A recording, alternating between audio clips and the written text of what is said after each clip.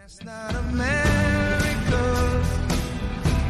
No, that's not America. Welcome to the Midas Touch podcast. Ben Meiselas here, joined by my brothers, Brett Meiselas and Jordy Meiselas. I don't know if you could hear it in the tone of my voice. I hear it all right. Are you hearing it?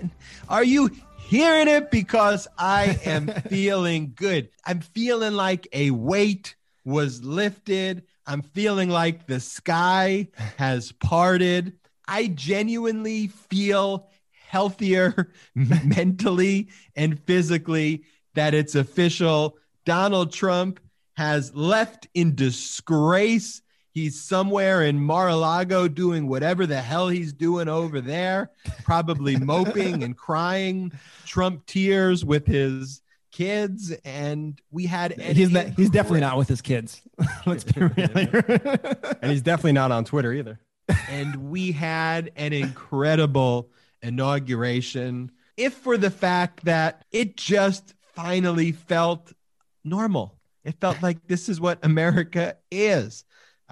Inauguration of the 46th president, Joe Biden, Vice President Kamala Harris, who is the first Black American and first person of South Asian descent and first woman to hold the title of vice president. It was an incredible day, an incredible celebration of democracy. I couldn't be prouder today to be an American. And I've been speaking to people just through my job of people in other countries, people in Australia, New Zealand, the UK. They feel happy today. How you doing, Jordy? I'm doing good, man. I had a full 9 hours of sleep last night. Didn't wake up once. Well, maybe once to hit the inhaler, but other than that, I'm feeling good. Dude, yesterday was just amazing. Just an amazing day. So comfortable, so normal. Just gotta love it. And you know what? The fight goes on, though. There's a lot of things that we have up our sleeves, a lot of people that we need to go after, being those Trump loyalists and people that just continue to invoke and spout Trumpisms.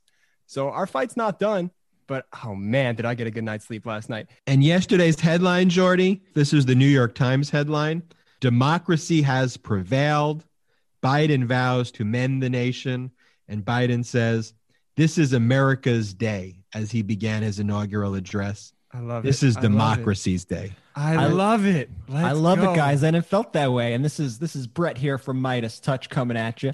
And so I got to say, today when I woke up, I walked my dog and the birds were chirping a little bit louder. The sun was shining a little bit brighter.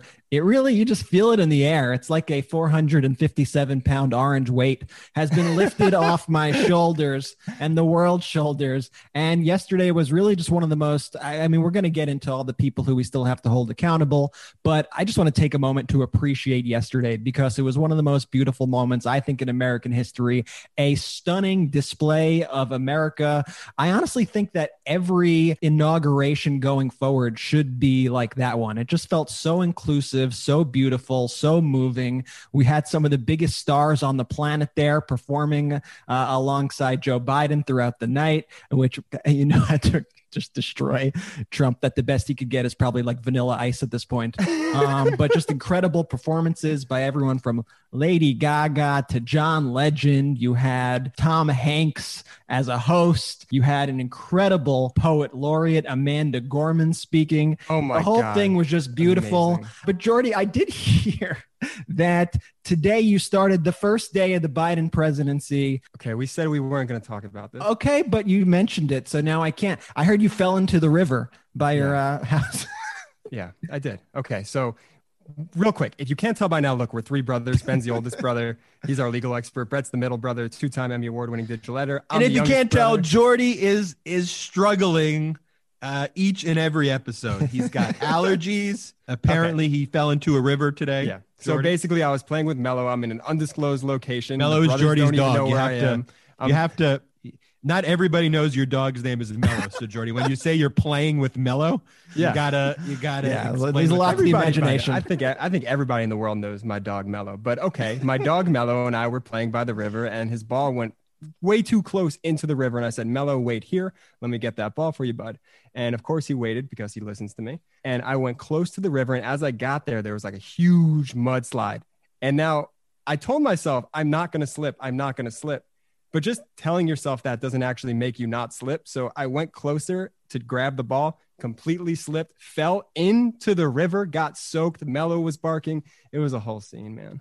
Well, I think we all know what happened, Jordy. Let's just be honest with the people. You had a little bit too much champagne to celebrate last night. You were still feeling it this morning, and you went headfirst into a river. And I'm glad you're okay, because now I could just laugh at it, because it's well. If I'm going to be honest, I mean, the party never stopped. Let me going back to the inauguration. For those first listening, Ben, the older brother, brings the conversations back to politics as my brothers meander and talk about falling into rivers and Jordy's allergies and playing with people named Mello, apparently. Going into the highlight for me, Brett, was Amanda Gorman, one of many highlights. She's the nation's first ever youth poet laureate, probably the most Googled person in the world yesterday, with everyone saying, who's Amanda Gorman? So when I checked her out in the morning, I was like, who is this just incredible person? And I looked her up on Twitter, and she had about, I think, like 20,000 followers at the time. And within hours, I think she's up to 1.2 million now, and she deserves that and more. Her book of poems has already skyrocketed to #1 on Amazon, and I plan on buying one today. She was so freaking good. And she's one of those people, Ben. She's 22 years old, I believe. She's from LA. She went to Harvard. She's just one of the most impressive people, and one of those people who you look at and they almost are so impressive that they make you feel bad about yourself and your own intelligence. You ever have that feeling when you're watching somebody? So this is the perfect person, you know, as you look in the mirror and you go, okay, what do I got to, I got to put in a little harder work. But no, she was incredible. And she wrote her poem that she read at the inauguration. She wrote it while watching the extremists and the terrorists storm the Capitol. And so, Brett, if you have that clip of her poem. While once we asked, how could we possibly prevail over catastrophe? Now we assert, how could catastrophe possibly prevail over us? We will not march back to what was, but move to what shall be, a country that is bruised but whole, benevolent but bold, fierce and free.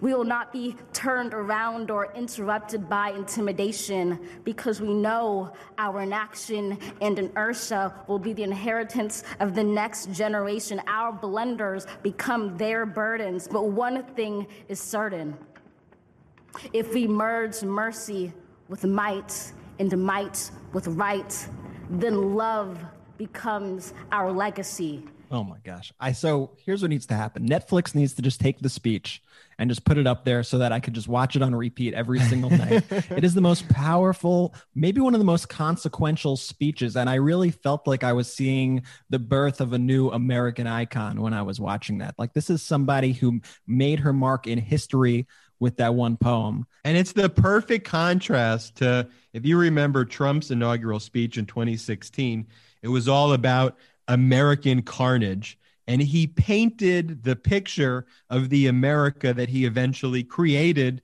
himself. I mean, the America that Trump was talking about in 2016 was not the America that existed, but it was the America he created, as exemplified by the extremist terrorists that he had invade the Capitol building. And there was that photograph of the Capitol building with all the smoke and looking like, you know, it was basically destroyed. You know, there was that photo. And then to hear this incredible poem of unity.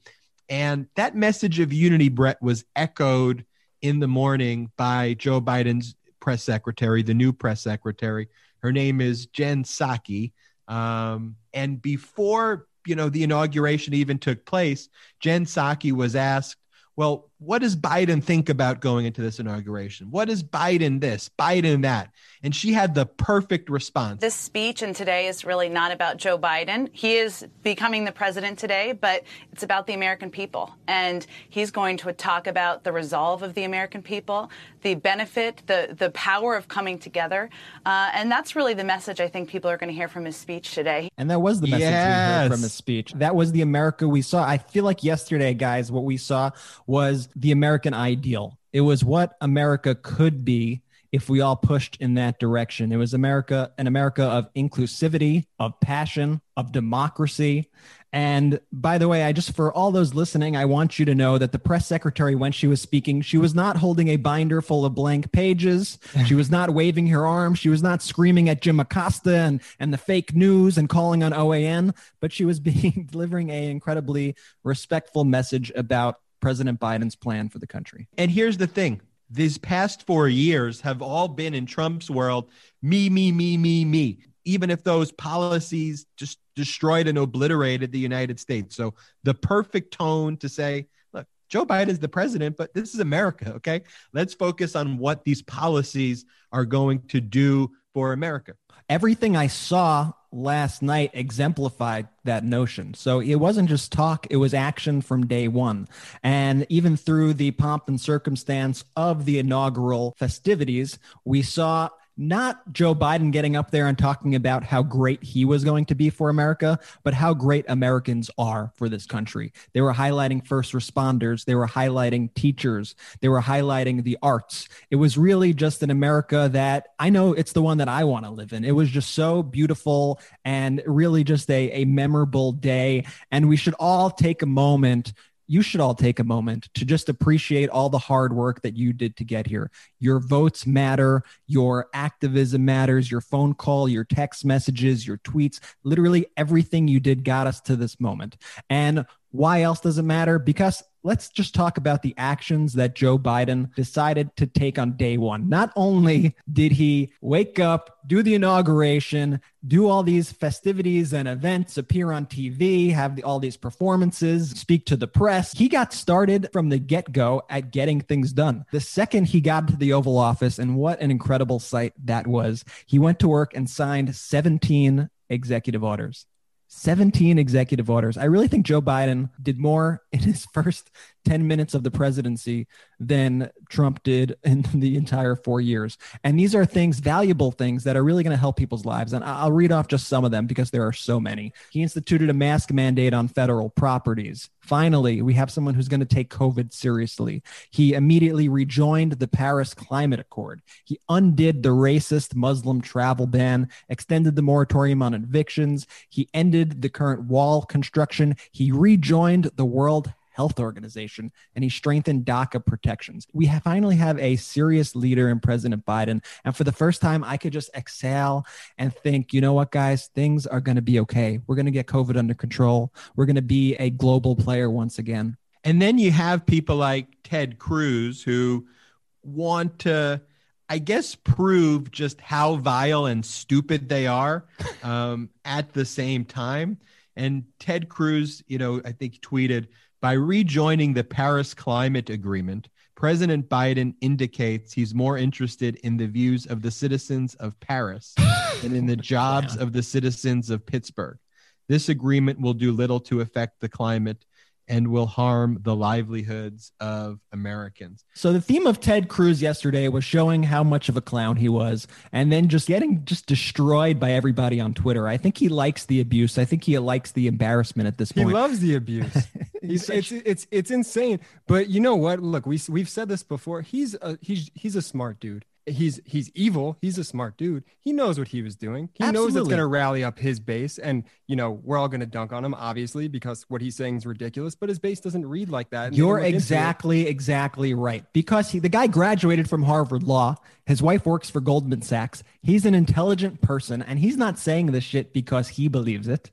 He's saying it because he knows his base will eat it up. And I think that's one of the most cynical, disingenuous things you could do as a politician, and it's the antithesis of what you want your leaders to do. You want leaders to show people in the right direction and not to play to their worst impulses. And AOC, Ben, just had the most brilliant retort. So did Greta Thunberg. He got in a fight with Seth Rogen. Do you have any of those tweets? Can we share those with everybody? Yeah, we have AOC saying, nice tweet, Senator Cruz. Quick question.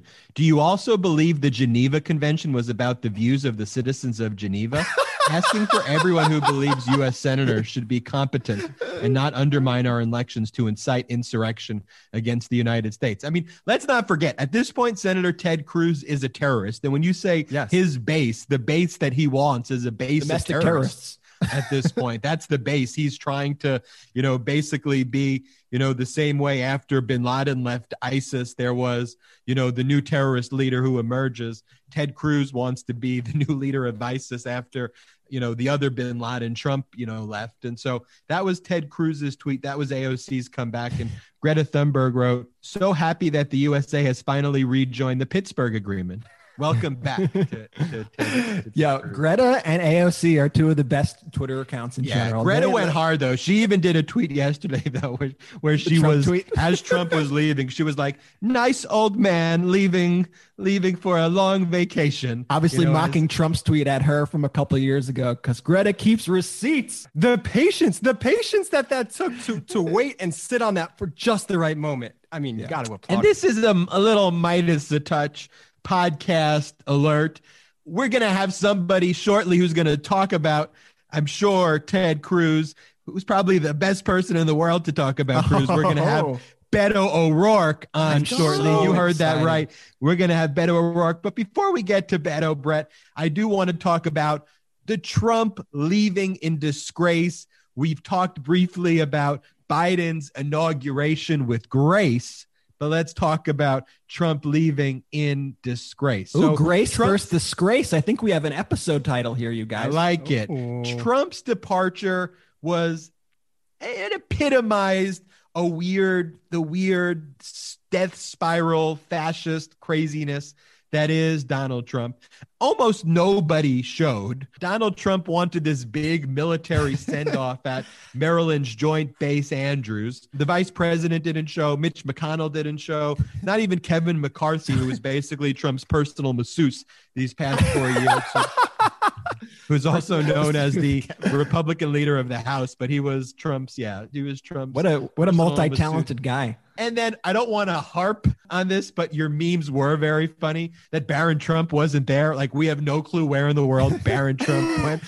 And I'm not going to fully delve into that, but your memes were hilarious. I thought it was like a Home Alone situation, and like Melania, an hour after was like, Barron! Well, if it would be apropos with Home Alone, because as we know, Donald Trump was in Home Alone too. And then when Macaulay Culkin character saw Donald Trump, rather than acknowledging that the little kid was clearly lost, Donald Trump was like, "Yeah, just go down there and you could just die that way." It perfectly epitomized. Life comes full circle, Dan. Donald Trump gave a very bizarre speech in front of essentially nobody at Joint Base Andrews in Maryland. I want to be clear.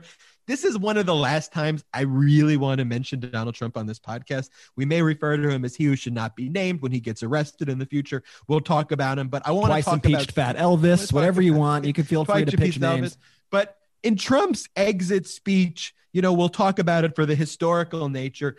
Apparently, Trump believes that he's not really a human being so much as an entity, something ephemeral, something that could mutate, something that is intangible, because Trump stressed that he would love to come back in some other form. I don't know what that is referring to. Let's listen to how he worded it.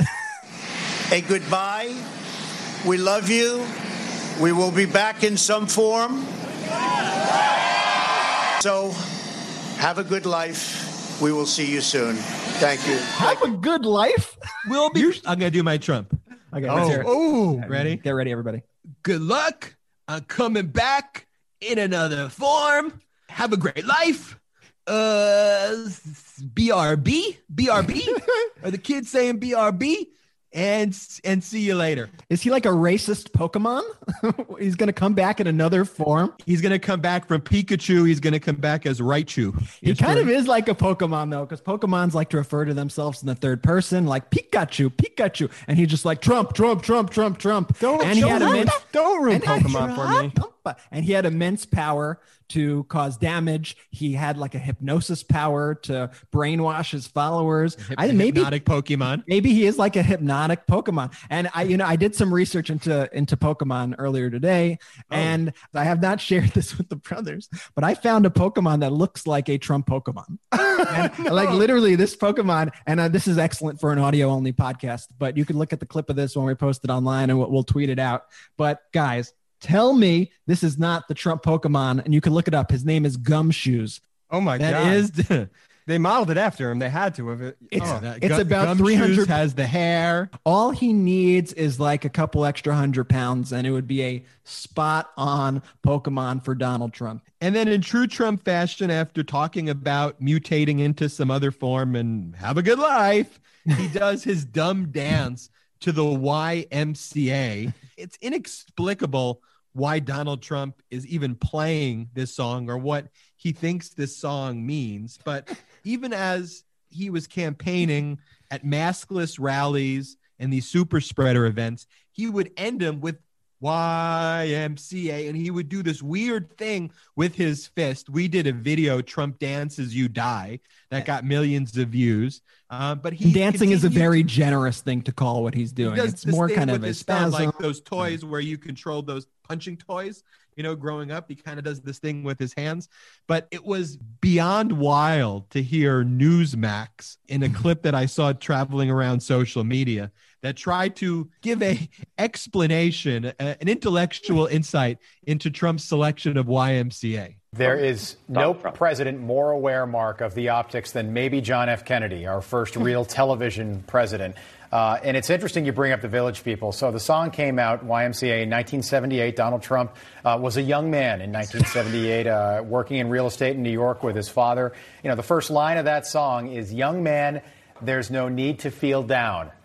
President Trump had a hand in setting up the events of today, and I'm sure that was a song that he had some fun with back in the late 70s. And even though he will not be the president at noon Eastern today, there is no need to feel down. As he said, I'll be watching, I'll be listening, and I'll be back again in some form. Holy propaganda. A deep textualist analysis of YMCA. Was he saying that YMCA was basically wrote for Donald Trump in the 1970s as he was a young man? That's kind of what he was insinuating. No, he was slightly. saying that it told the story of that it was really fitting for Trump's story. Although in a 2008 interview, the actual author of the song said that our first album, 1977's The Village People, was possibly the gayest album ever. I'm quoting him. I mean, look at us. We were a gay group. So that was a song written to celebrate gay men. That's the YMCA. Yes, absolutely. And gay people love it. I mean, it's a great anthem. It's a great gay anthem. And I don't think that Donald Trump fully understands the meaning behind it. But there was this constant theme that because Donald Trump is just kind of a constant stealer, everything he touches, he wants to steal. Throughout the campaign, the other songs he played was Billie Jean by Michael Jackson, Frank Sinatra's My Way, and Sinatra hated Trump. He previously had played Born in the USA, a Springsteen song, You Can't Always Get What You Want, a Rolling Stones song. Trump gets cease and desist letters all the time from all of these people who say, do not play these songs. We hate you. Which is why it must have killed him to have Bruce Springsteen and John Legend and Justin Timberlake and Lady Gaga and all these incredible artists perform last night. It must have just killed him. And so that was Trump departing with disgrace. We know earlier in the week, he pardoned 73 people, commuted 70 people in addition to earlier pardons, previous pardons where he pardoned Roger Stone and he pardoned his campaign manager. In the most recent batch of pardons, he pardoned Elliot Broidy, the Republican fundraiser who pled guilty to lobbying the Malaysian government as an unregistered foreign agent. He pardoned Duke Cunningham. He pardoned Steve Bannon, who was charged with federal fraud and money laundering in an alleged scheme to defraud supporters of the president's border wall. Yeah, let's be clear. Defrauding his own supporters to build a wall that Trump ran on a promise that Mexico would pay for. It's bananas. And he used that money to pay for his pardon. Probably. It's very possible. He definitely used it to pay for speculation, of course, but he definitely used it to pay for yachts and all the accoutrements that he became so accustomed to, Steve Bannon. And so for Mr. Drain the Swamp, it seemed like he left just by filling the swamp up to its murkiest, most disgusting levels of all time. That could not be summed up more by the next move that Trump did.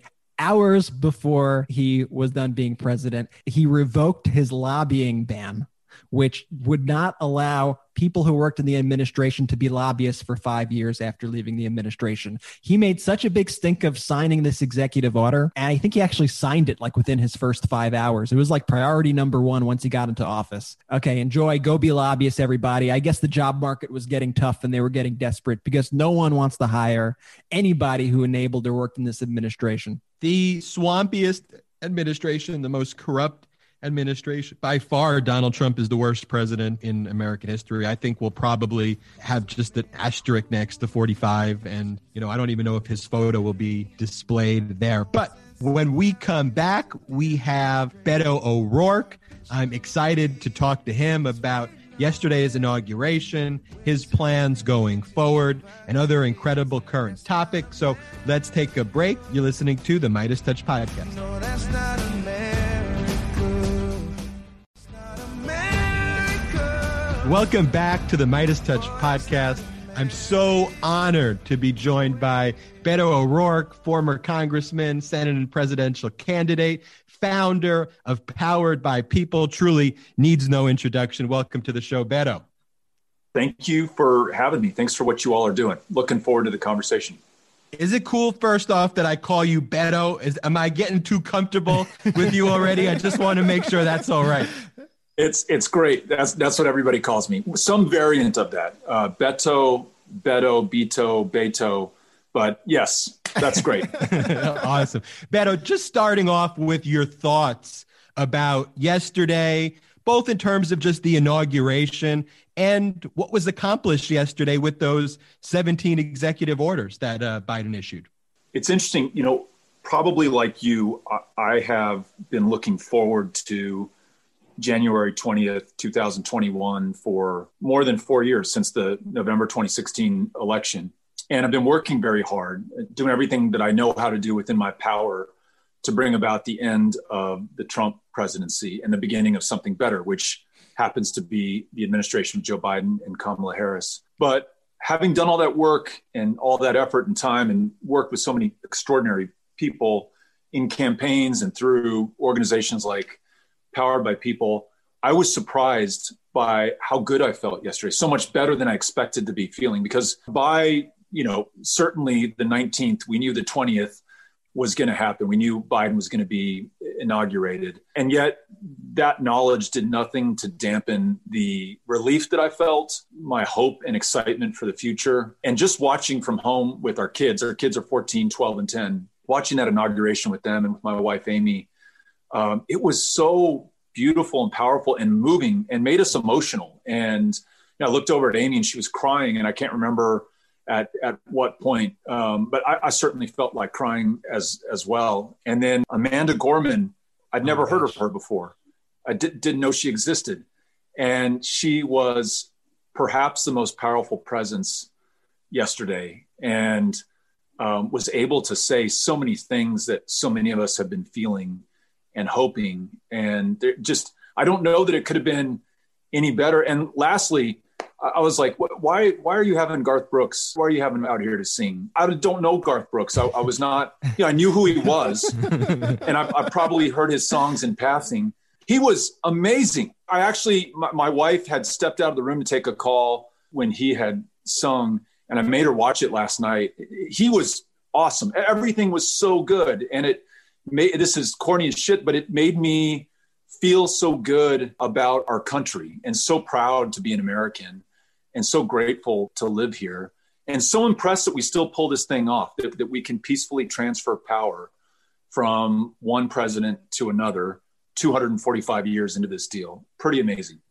And Amanda Gorman's poem, to me, was such a perfect contrast to Trump's American carnage, apocalyptic vision that he delivered in his 2016 inauguration. Now, that wasn't what life was actually like in 2016, but what he talked about was ultimately the America that he created, with the insurrection that he led. And early on in his administration, one of the things I was personally involved with as someone who I was Colin Kaepernick's lawyer, him attacking private citizens, and saying, get that son of a bee off the field, when Colin Kaepernick was peacefully protesting, and taking a knee.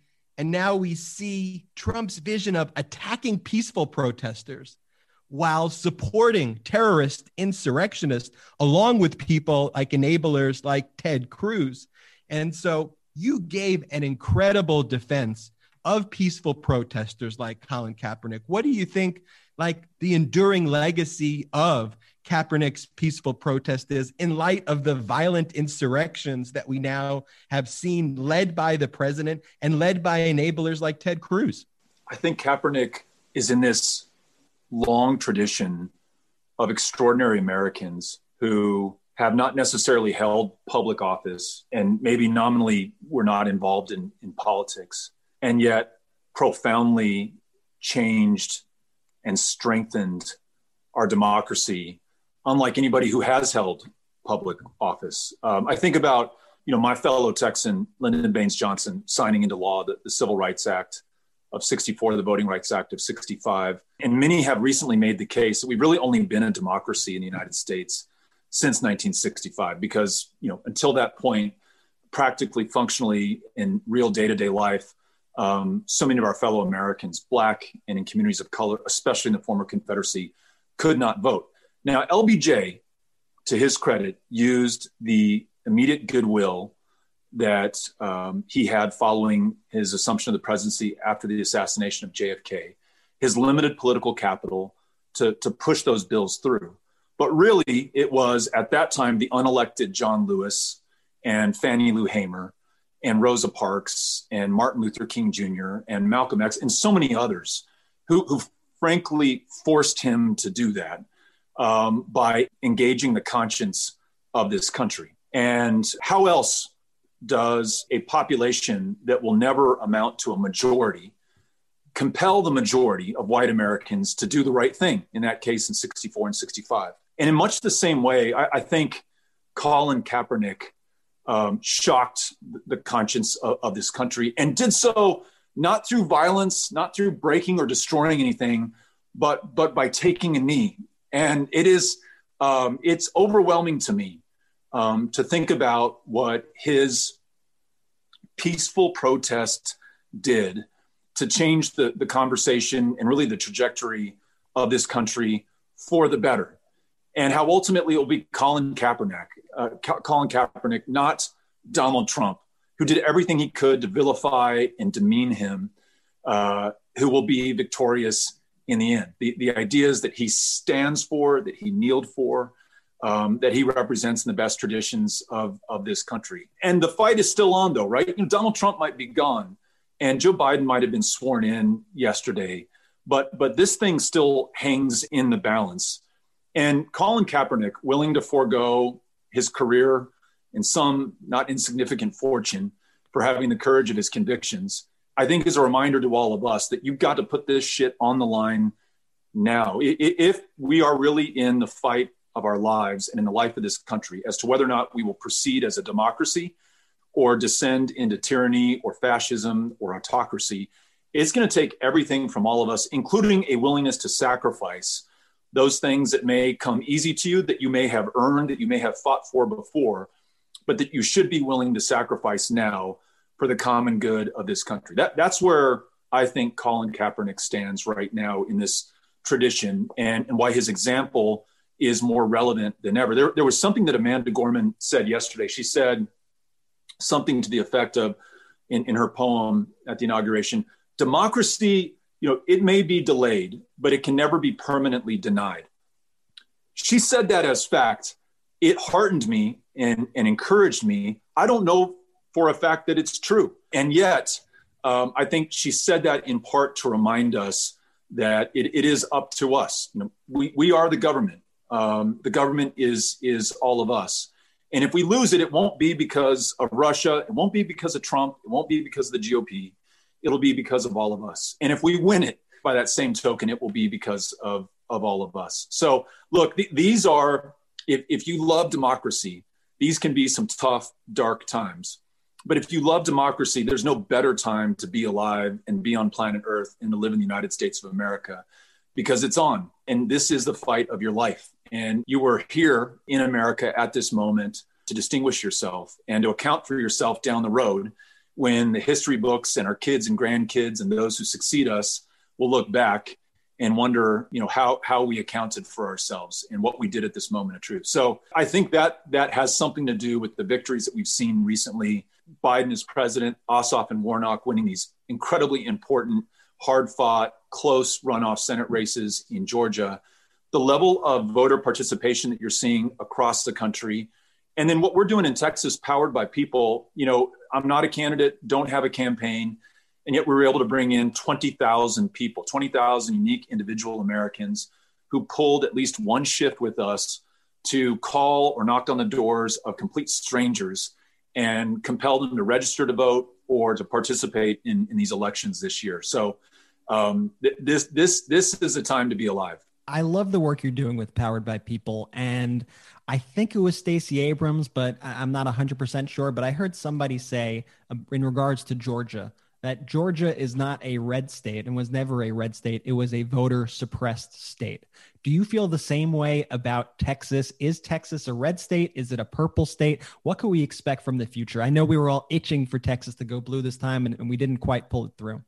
And the future from Powered by People. Stacey, as always, is absolutely right on this one. Texas is not so much a red state as it is a non-voting state. Despite the fact that we turned out, Texans did in 2020 in record numbers, never before seen in the history of Texas, we still rank 46th in voter turnout. And it's not for a lack of love of democracy. It's not because we're less civically minded than the folks in Massachusetts or Idaho or California. It is because we were designed this way. And you look back at our history from Reconstruction forward to 2021, this state has done everything within its power to keep Black Texans, Mexican-American Texans, Texans in communities of color from registering to vote, from participating in the civic process, from running for office and holding positions of public trust. And the real amazing story is, despite the most onerous voter ID laws in the country, despite the worst racial gerrymander that exists in the United States, despite 750 polling place closures in Texas, despite the fact that this state is growing like gangbusters, and that those 750 polling place closures, more than in any other state, were concentrated in the fastest growing Black and brown neighborhoods. The fact that people still find a way to transcend and overcome and bust through that shit and make their voice heard and ensure that their vote is counted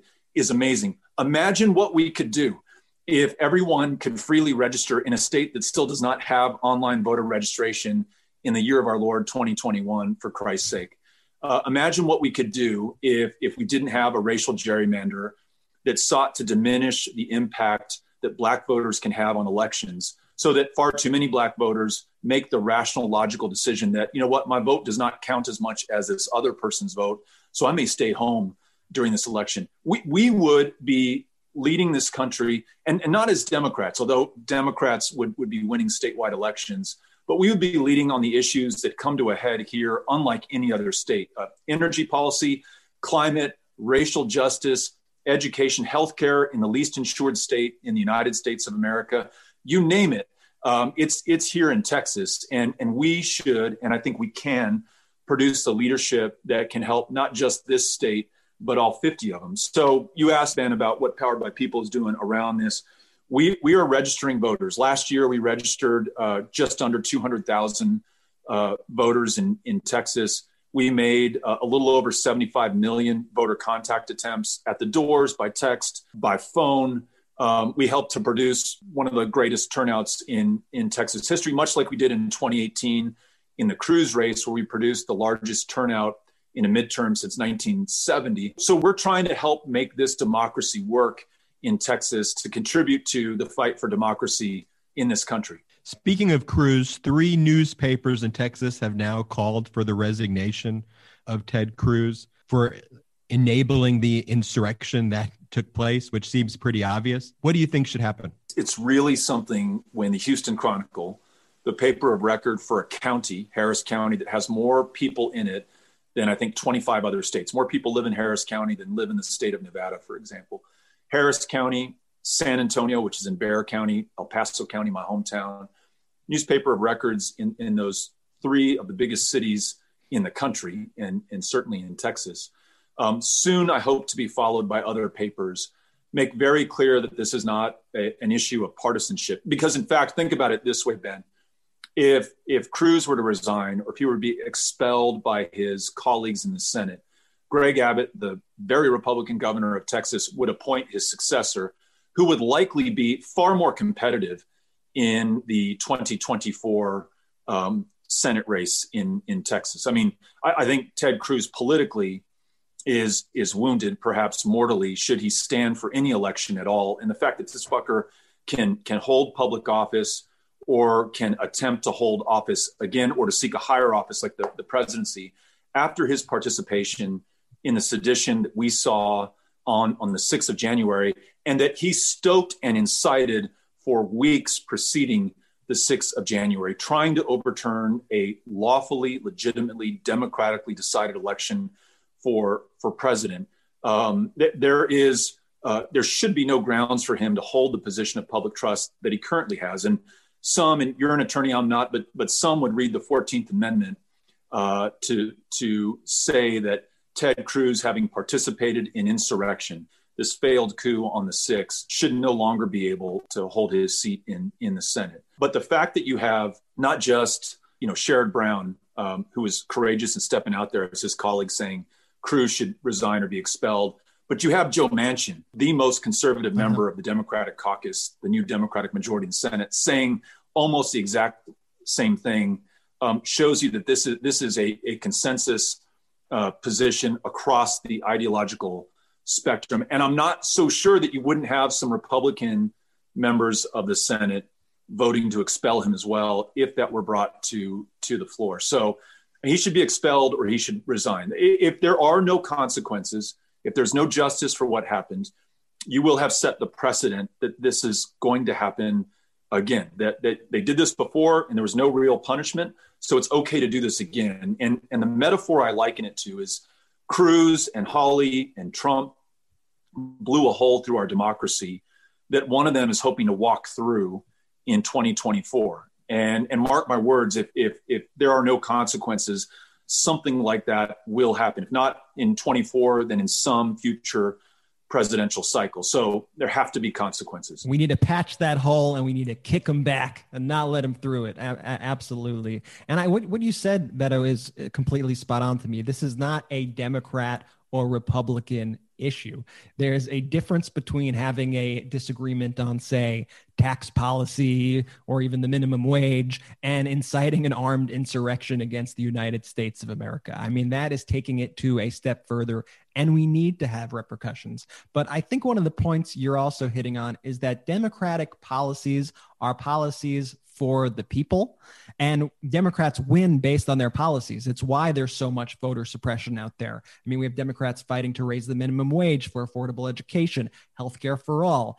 I mean, what do we need to do to get these policies in front of people and let people know that Democrats are the party of the working people? I saw in one of his dumb Twitter arguments with Seth Rogen today, all of a sudden Ted Cruz tried to act like he was some man of the people, saying that, oh, you don't know how union folk work, to Seth Rogen. And Seth Rogen's like, yeah, you fascist, I'm in 4 unions. Like, what are you doing? So like, how could he claim this mantle of union guy? And how do we make it clear Democrats are for the people? And how do we deliver on these promises as well going forward in the Biden administration? What you just said at the end, I think, is the most important part of this. If you don't deliver, then it's only so much talk and only so many policy proposals and only so much vision. And Democrats have this extraordinary window of opportunity over the next 2 years, made possible only through what Reverend Warnock and John Ossoff and Stacey Abrams and everyone in Georgia, especially the voters, made possible. And if we as Democrats, if we as government do not deliver in terms of jobs that pay so you don't have to work a second or a third, healthcare, again, from a state where you have the least number of insured people, one of the highest levels of maternal mortality, 3 times worse for women of color.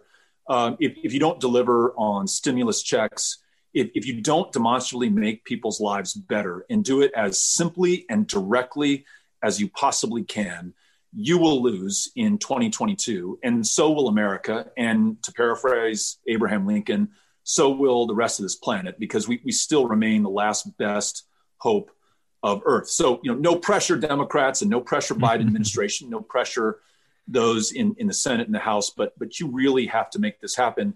And Brett, I think critical to answering your question and getting this done is ending the filibuster. Just about the fact that it will take 60 votes to get any of this done, and already Mitt Romney, who some of us think as being perhaps one of those most amenable to looking at least at what Democrats are proposing, he's already said that the stimulus plan proposed by the Biden, the timing is all off. I mean, what the hell better timing could you have than still stuck in the worst recession since the Great Depression, 400,000 Americans having lost their lives, hundreds of thousands, unfortunately, most likely to come.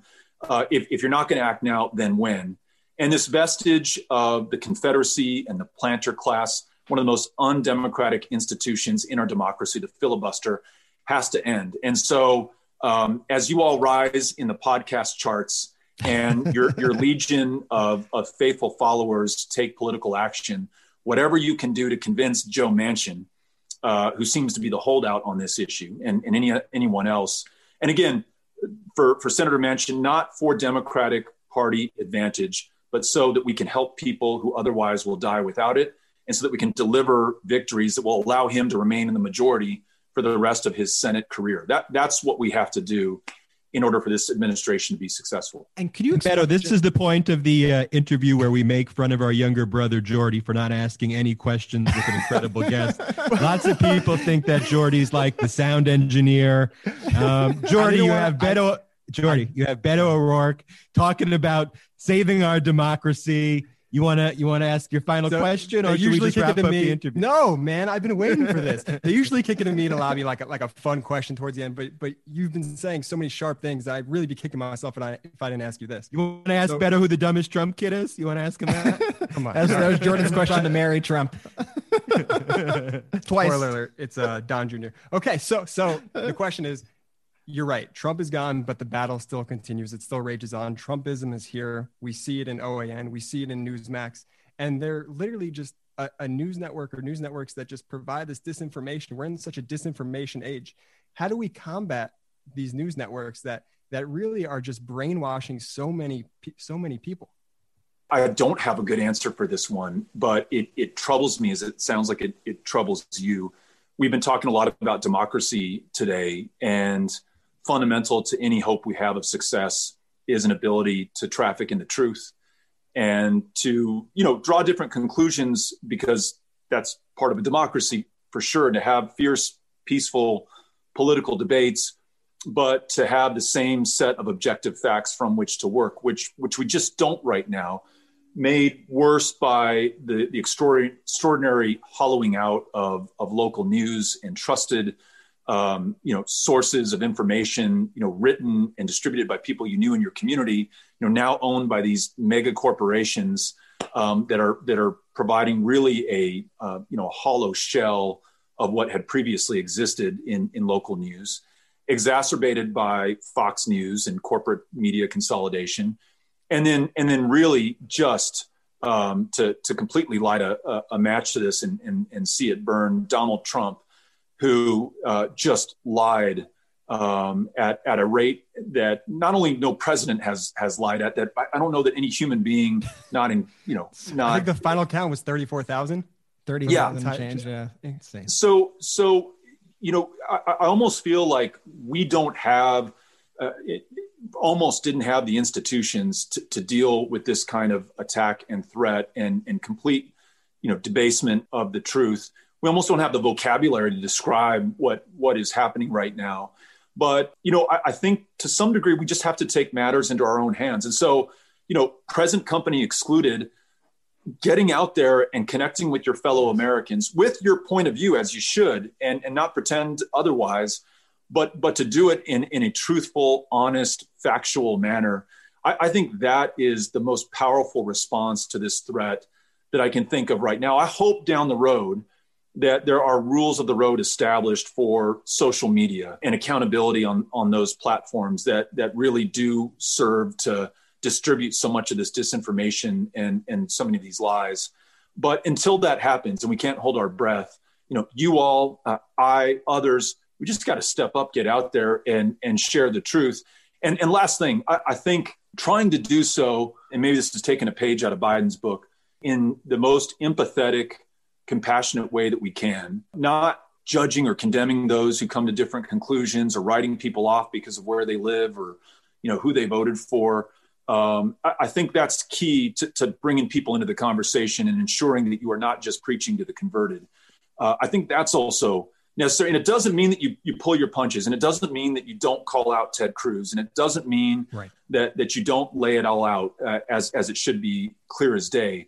But it does mean that you recognize these are our fellow Americans, and they're just as fundamentally a part of our future success as any of us who happens to agree with you. So those are some thoughts on how you meet this challenge. For those listening out there, listen to Beto. You can do it.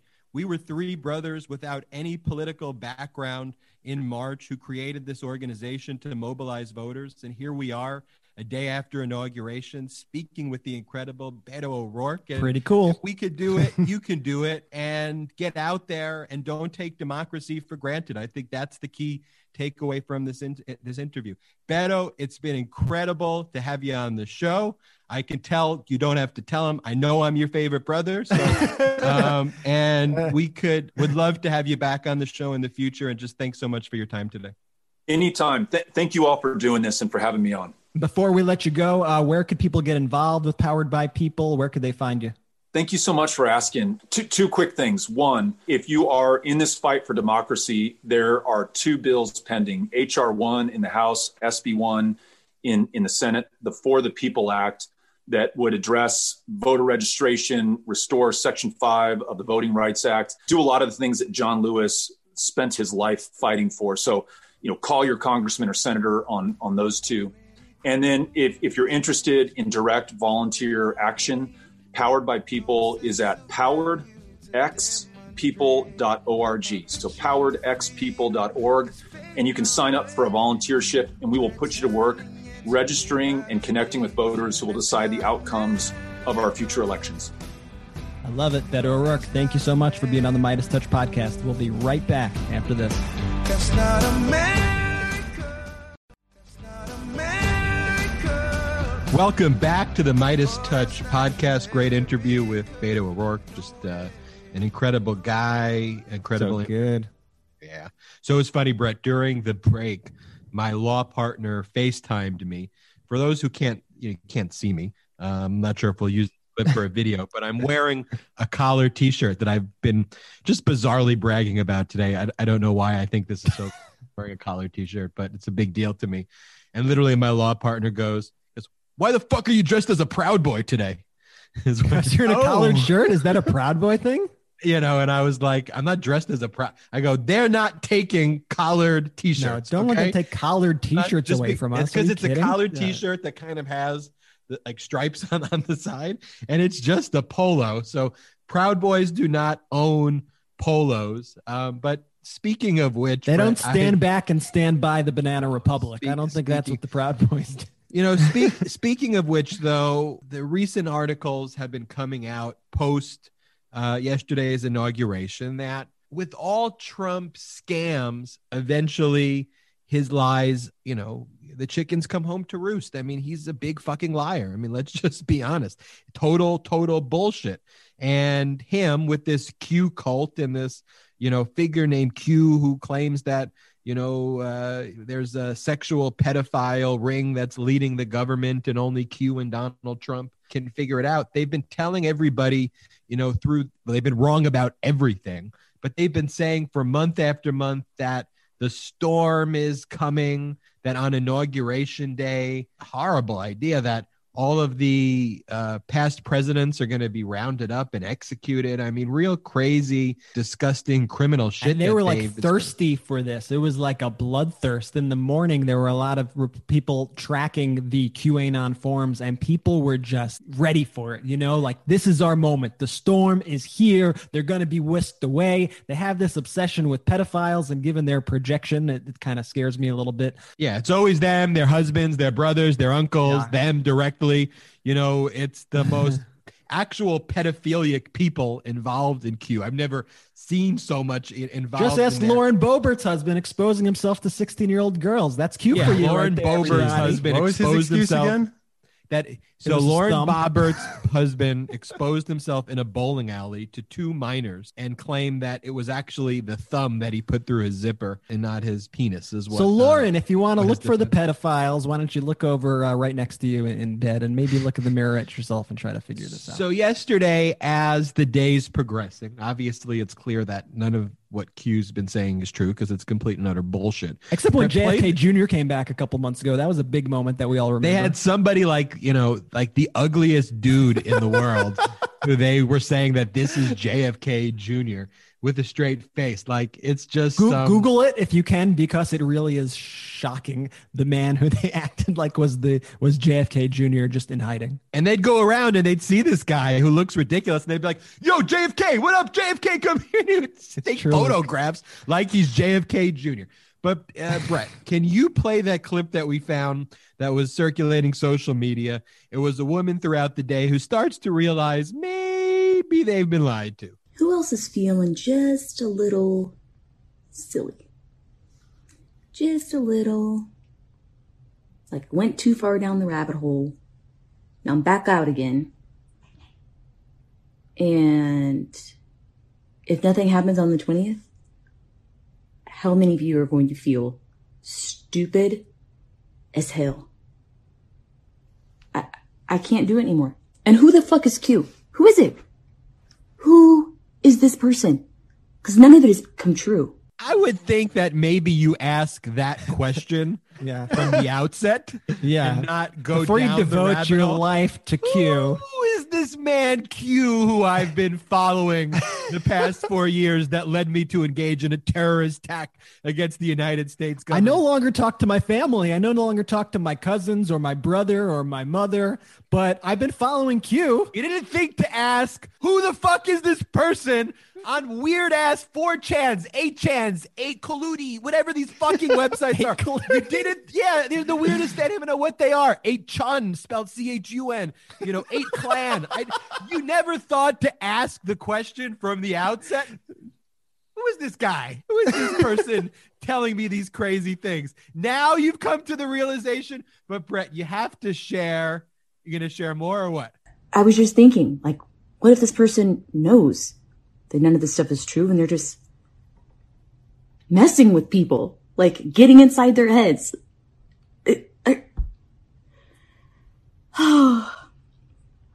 I thought something would happen today in Trump's speech. Nothing. All right, let's be clear.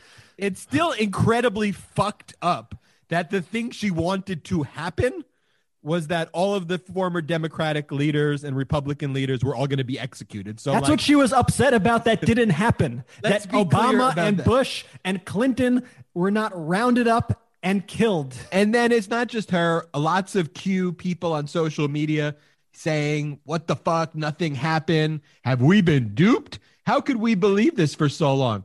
Are we all idiots? Yeah. For years of being labeled a Nazi, and all I got was a stupid MAGA hat. That would make a great T-shirt, by the way. We could sell to these people. It's not a bad Maybe idea. We sell those on the store. Let us know if you want a T-shirt. I've been through hell, been assaulted twice in the past 2 years on my college campus for being an open Trump supporter in California. He lost me tonight. We will never vote for a Trump again. And look, I would tell our listeners, you should listen to the Midas Touch episode on cult deprogramming with Diane Ben-Scooter, who talks about deprogramming cult members. She was a member of the Moonies and how deprogramming works. I think one of the lessons was lots of people in cults, they get so far in the rabbit hole that they feel humiliated to exit. Now, there's a lot of people who really can't be redeemed. They're kind of irredeemable based on, some of the heinous acts and conduct they've engaged in. But I do think it is a point where you could at least reflect that the president of the United States at the time, Donald Trump, was a fascist. He was a cult leader. He used the most important office in the world, in world history, to brainwash people, and that he's wrong and that you've been lied to, and that in being lied to, democracy almost came, crumbling down. And we got to expose, Brett, when Q lives in Congress, we have to expose these people. I always call her Marjorie Taylor Greene, even though her name is Marjorie. It's kind of like Lauren Boebert when she goes unalienable. All right. So yeah, and it's Lauren Boebert, but they don't deserve us to call their names correctly. So keep it going. They haven't earned that right. And look, yesterday, when we were writing to the Q Congresswoman, Marjorie Taylor Greene. I'm just going to do what they do and call them the wrong names. Marjorie Taylor Greene. Marjorie Taylor Greene. She blocked us on Twitter, which I don't know, Brett. I don't think that's fully legal. Yeah. Well, first, let me tell you the tweet that set her off. So I replied to one of her tweets that I think she said she was going to impeach Joe Biden, which is a ridiculous concept, literally minutes after he was inaugurated. And so such a clown. What a clown. Such a clown. A mockery. Marjorie Greene. This is... I acted like this the whole podcast. I know. This is the whole pod. This is why the people listen. So this is what I said to her. I thought it was pretty tame, honestly. I said, "You are so sad and pathetic. Just a total loser. America is sick of your QAnon quackery." And she blocked me over that. But I really do believe, that America is sick of the lies, is sick of this post-truth era or just pro-lie era where people just make up bullshit all the time. Like, enough. But Joe Biden is president. Live in reality. Let's work on that plane if we're going to move things forward. You're a clown, Marjorie Greene. Let me go from saying Marjorie Taylor Greene, and let me give you some real legal analysis. Yeah, put your law. It is a violation of the First Amendment to ban Midas touch or to ban anyone when you're a politician like that.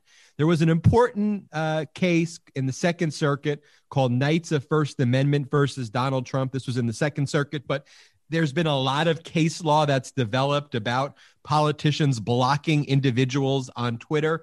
And the short of it is that it's unlawful. And think about it in physical spaces. When a politician holds a town hall or a rally and they're engaged in public speech, they can't preclude people from listening to that and exchanging ideas. That's at the core of the First Amendment. So what the law generally holds in that case that I just mentioned is that when a government official opens a channel of communication to the general public, the Constitution prevents that politician from excluding specific individuals because of their political viewpoints. Blocking individuals from generally accessible government social media feeds is no different. Thus, when you block Midas Touch for us expressing our views, you're chilling Midas Touch's First Amendment speech to a government account, and you're precluding others who are trying to access your government account for the free flow of information that's permitted by the First Amendment from accessing that information. So that's a long way of me from calling her Marjorie Taylor Greene to explaining to you the First Amendment law here. So the question becomes, should we, Midas Touch, sue her? I am leaning yes. I am a lawyer. I haven't mentioned that on the show. Absolutely. So I have the ability to sue her. I'd like to maybe put this as a poll to the Midas Mighty. Should Midas Touch file a lawsuit against Marjorie Taylor Greene for blocking Midas Touch unconstitutionally? Give us your feedback. I like that you just became at the end like a YouTuber. Give us your feedback. Like, comment, subscribe. Yeah, I'm just simping at this point. The show's so good. She's the worst. TikTokers would say I'm simping. Marjorie's just the worst. And I liked what Beto said. Is like, was I simping, Jody? No, you're good. You're good. I don't even know the I like depth what of Beto symptom, said when he was like, you could call these people out. You don't have to pull punches. That's the energy that we need in 2021. Exactly, because unity doesn't mean rallying and allowing you to spew these dumb fucking ideas. Look, I'm sure that our listeners want to listen to Simpy Ben, Sneezy Jordy, and Big Brett, but I do want to have someone come into this conversation, Brett, who's an expert on fascism, an expert on cult behavior leading to fascist dictatorships. She's a professor at NYU, Ruth Ben-Ghiat. Ruth Ben-Ghiat, welcome to the Midas Touch podcast. Thanks for having me.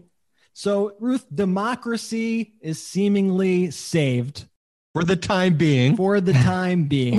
But where do we go from here now that we have President Joe Biden, but still, a lot of problems that we have to kind of go through? Yeah, it's like a balance between, we haven't really had time to celebrate like the victory in Georgia that you helped so much with.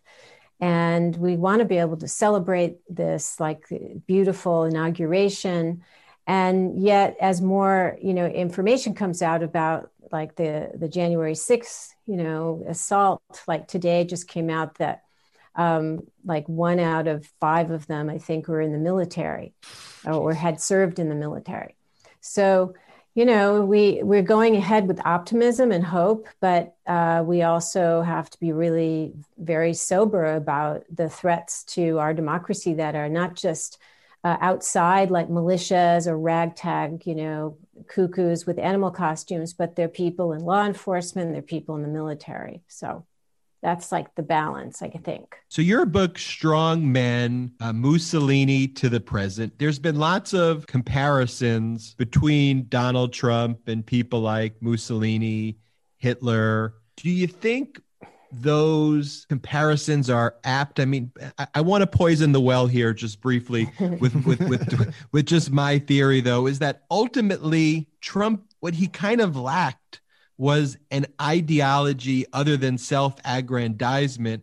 And so when people kind of arrived at the Capitol building, it was kind of like, we're here and where's Donald Trump?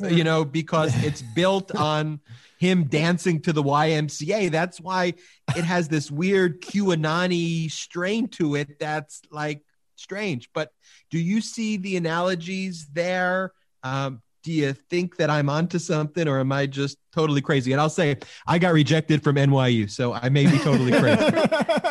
It's both things are right, actually. You're onto something in that, of course, he abandoned them. He riled them up, and then he was nowhere to be found. He was watching on TV because somebody like Trump, and unfortunately for us, I can say this with more relief now that after, he's gone, he has the same personality as scary, the exact same personality as all the other people I studied, like bad dictators. Yeah. But the outcome's different today. You don't have as many one-party states. But one of the common things is that these men really, they lure you in saying they love you and they're going to speak for you. I'm your voice. I'm going to fix it. But they actually despise the people who are supporting them. And it's like use and discard. They just like, how Trump fleeces people for their money.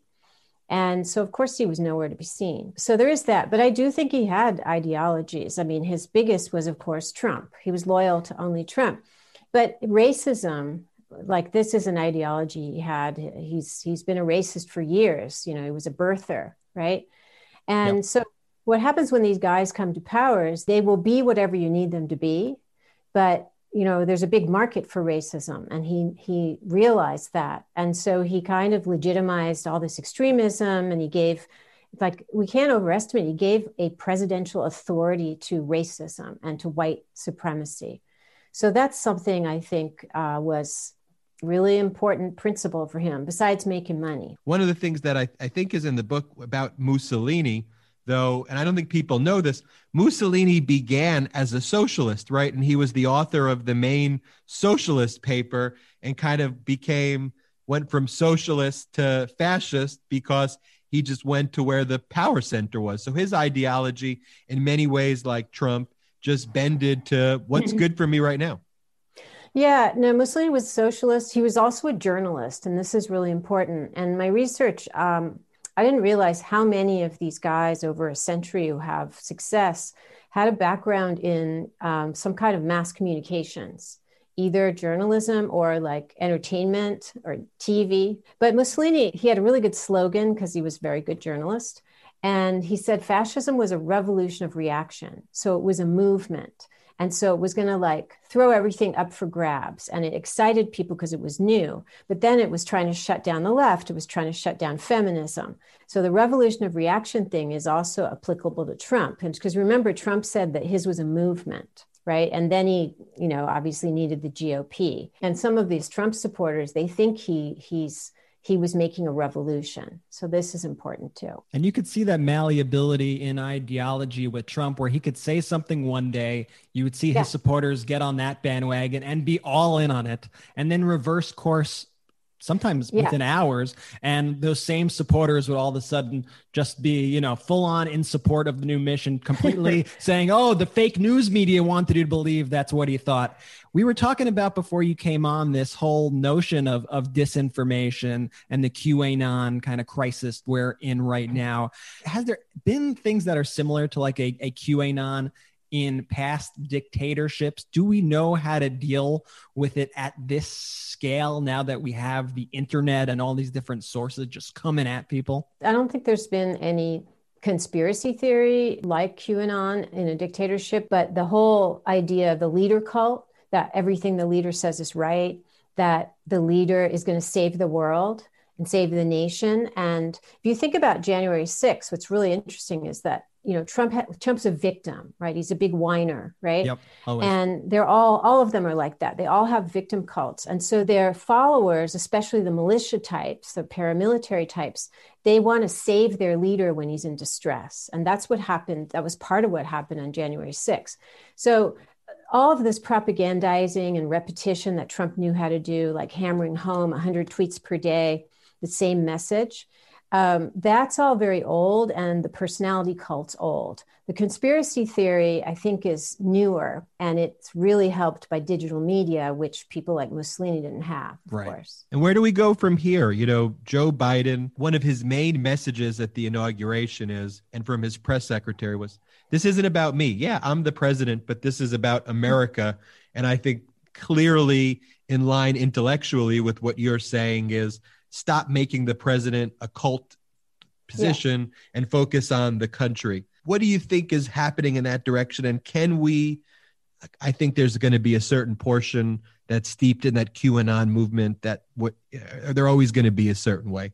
But is there a way to engage with some of those people who feel disenchanted, lied to? We were just talking about that, and bring them back to the fold and say, look, you were betrayed, but here's a soft landing. I think there is. And I'm not known for I'm an optimist, but I've been like forecasting gloom and doom. And unfortunately, I've been right. But on this, I'm kind of optimistic because there's a core of Trump supporters. You're not going to be able to reach them because he's not really going away. He's going to, I don't know what he's going to do, but he's still going to be there, do rallies or whatever. But I also think there are people who, because there's, over 70 million, it's a lot of people. Yeah. There are people who voted for him. Maybe they didn't love him, but they believed that Biden and Harris were going to be socialist apocalypse. And I think that maybe it's going to take like 6 to 9 months. I think that when they see that socialist apocalypse is not coming, like things are not falling apart. And in fact, maybe the government will handle coronavirus better, or maybe give economic relief. I think some of those people, especially if people in their families don't give up on them and reach out to them, I think some of them can be brought back. And we saw some of these people. I mean, I'm not sure if you caught any of the viral kind of videos and tweets that were going around yesterday after the inauguration. Yeah, because these people were so in tune with the idea that Joe Biden was going to get on stage, Trump was going to issue some emergency broadcast order, Obama, Biden, all these people were going to be arrested, and Trump would be instilled as the leader of America. And when that ridiculous notion did not happen, we saw a lot of videos of people kind of having a breakdown, of people saying, I bought into this crap now for months. I've lost family members.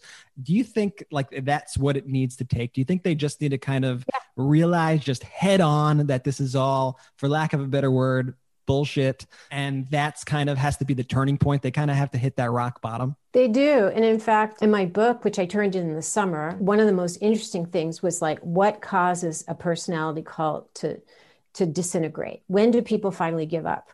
And very sadly, like in fascist period, where it was even worse, because of course there was no opposition media, right? It was just Hitler, just Mussolini. But the thing it took was being bombed by the Allies. When people saw that, in fact, you know, Hitler and Mussolini hadn't defended them and everything went to total pot. That's what it took. So here it was really, it took the physical fact of having that inauguration go ahead and Biden there. And it was like, I watched as many of those videos as I could, because for me, studying cults and, you know, and how do you get over them, I was like riveted. Yeah, it's like the world is falling apart, but then I think that we can make some progress from that. So, Jordy, we have the foremost expert on fascism, authoritarian leaders, and propaganda. Ruth, they always pick on me in the United States, over me, and I can never get a question in. You want to get the last word in, Jordy, before we have to go? I would love to. So you said something earlier that I thought, you know, it was super sharp, because it was something that we were actually just talking about prior to you jumping on. It was that, you know, Trump might not be president, but he's still here, and so is Trumpism. Are we worried that others might emulate him, i.e. the Josh Hawleys, the Ted Cruzes of the world? I am worried, because what he's done is leave a roadmap, especially for election manipulation. I mean, and also, you know, he's kind of riled up people who want to do extremist violence. Although I was really happy that they had this armed march planned for January 17, and it didn't really, like, it kind of, all their stuff kind of fizzled, because I think the FBI was onto them. One person outside the New York State Capitol yesterday. Yeah. Like, where is everybody? Yeah, I was a little worried about that. But no, Trump, you know, it's very strong, and he's and his kids are going to run for office, and he's not going to give up his 70 million souls, because he needs the adulation, he needs their money. Right. But I think the electoral manipulation is the thing I'm most worried about, because, you know, if someone else had been there as the Georgia Secretary of State, it might have worked. On the other hand, we have, and you guys contributed to this, we have a formula that worked in Georgia from voter mobilization, and it can be exported. So we also come out of this with a lot of knowledge, not just the Hawleys and the Cruzes. Ruth Ben-Ghiat, thank you so much for joining the Midas Touch podcast. Her new book, Strong Men from Mussolini to the Present, is out right now. Go and buy it. We hope you'll come back on the show soon. We hope that we don't have to be talking about fascism, though, so much. So I hope the circumstances in world history make it a little less topical to talk about fascism and current American fascists. But we'd love to have you back on. And thanks for your support of Midas Touch. It's been great knowing you during these periods, and I look forward to continuing to talk to you and pick your brain on these very important issues. Thank you. What a show this has been, guys. I can't even believe the caliber of guests that we've had. I mean, Beto O'Rourke, incredible. Ruth Ben-Ghiat, incredible. I mean, the Midas Touch podcast, man, this thing is here to stay, and we want to thank everybody for your support. We've talked about, you know, things ranging from things as scary as authoritarianism to things as exciting as the new Biden administration. And so I want to lean on the latter here and talk about basically the new United States. America is back. Truth. Close the show out positive, Brett. Close it out positive. Truth is back, guys, and this is so important. And I don't know about you guys, but I am feeling like this immense, incredible whiplash. And it's weird because it's a whiplash of going from just like a psychotic, like just alternate universe to reality. But it feels so bizarre because all of a sudden it's so normal. And so, I'm going to be honest, Brett, I've been waking up earlier. I've been waking up feeling, I mean, it's been 2 days, granted, but I've been waking up earlier, feeling healthier, you know, making healthier daily decisions. Oh my gosh, absolutely. It's got a big impact on your mental health, for sure. Totally does. It totally does. Totally does. I'm feeling it too. And I think aside from all the incredible speeches Joe Biden gave, and we had spoke about Press Secretary Jen Psaki earlier in the show, I just want to make it clear how different the world it is that we are living now. Here's a side-by-side. This video was done by our friends at The Recount. They did a side-by-side of Sean Spicer's first press conference the day of Trump's inauguration with Jen Psaki's press conference the day of Biden's inauguration, and the difference is just staggering. Some members of the media were engaged in deliberately false reporting. There will be times when we see things differently in this room. This was the largest audience to ever witness an inauguration, period. That's okay. That's part of our democracy. That's what you guys should be writing and covering. The importance of bringing truth and transparency back to the briefing room. I will see you on Monday. Let's do this again tomorrow. Thank you, Jen. Let me tell you what you should be covering. The biggest inauguration crowd ever. I'm auditioning for Dancing on the Stars. Spicer's a fucking clown, man. That video is a great video. But here's the thing. Spicer did go on Dancing with the Stars after, correct? Yes. I'm pretty sure he did. Yeah, he was a total trash dancer. Yeah, no. If you cast these people, even as parodies of themselves going forward, who enabled and led to this treasonous fucking Capitol riot, you're just as complicit, man. On day one, you're setting the tone for the administration.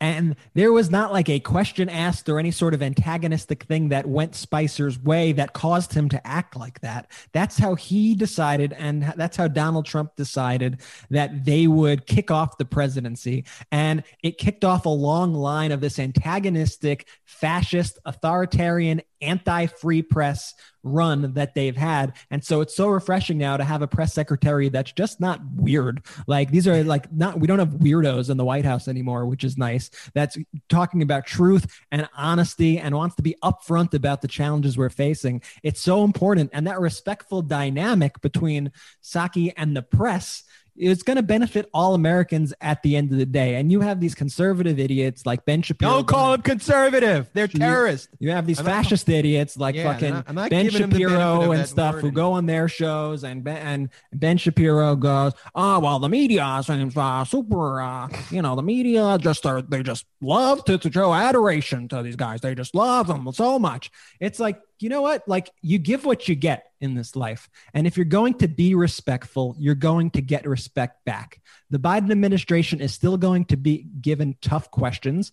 Do you know why so much of the coverage of Trump was negative? Because he was the worst president ever. When you're reporting negative facts, when you're reporting the negativity of the administration, the coverage will reflect that accordingly. And one of the things that Biden set, I think, a great tone was, he said, if you act disrespectful to anybody in my presence and I see it, I'm firing you on the spot. He said that to his own people. That's badass right there. That's badass. Play that clip, Brett. If you're ever working with me and I hear you treat another colleague with disrespect, talk down to someone, I promise you I will fire you on the spot. On the spot. No ifs, ands, or buts.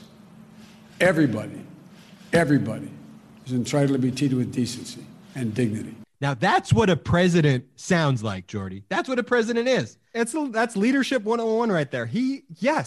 For so long, we were just waiting for exactly that. And Biden delivers on day one. He's going to continue to. One of my moments of elation was to see Dr. Fauci recently in all his glory. Fauci felt like you could tell that Fauci's back.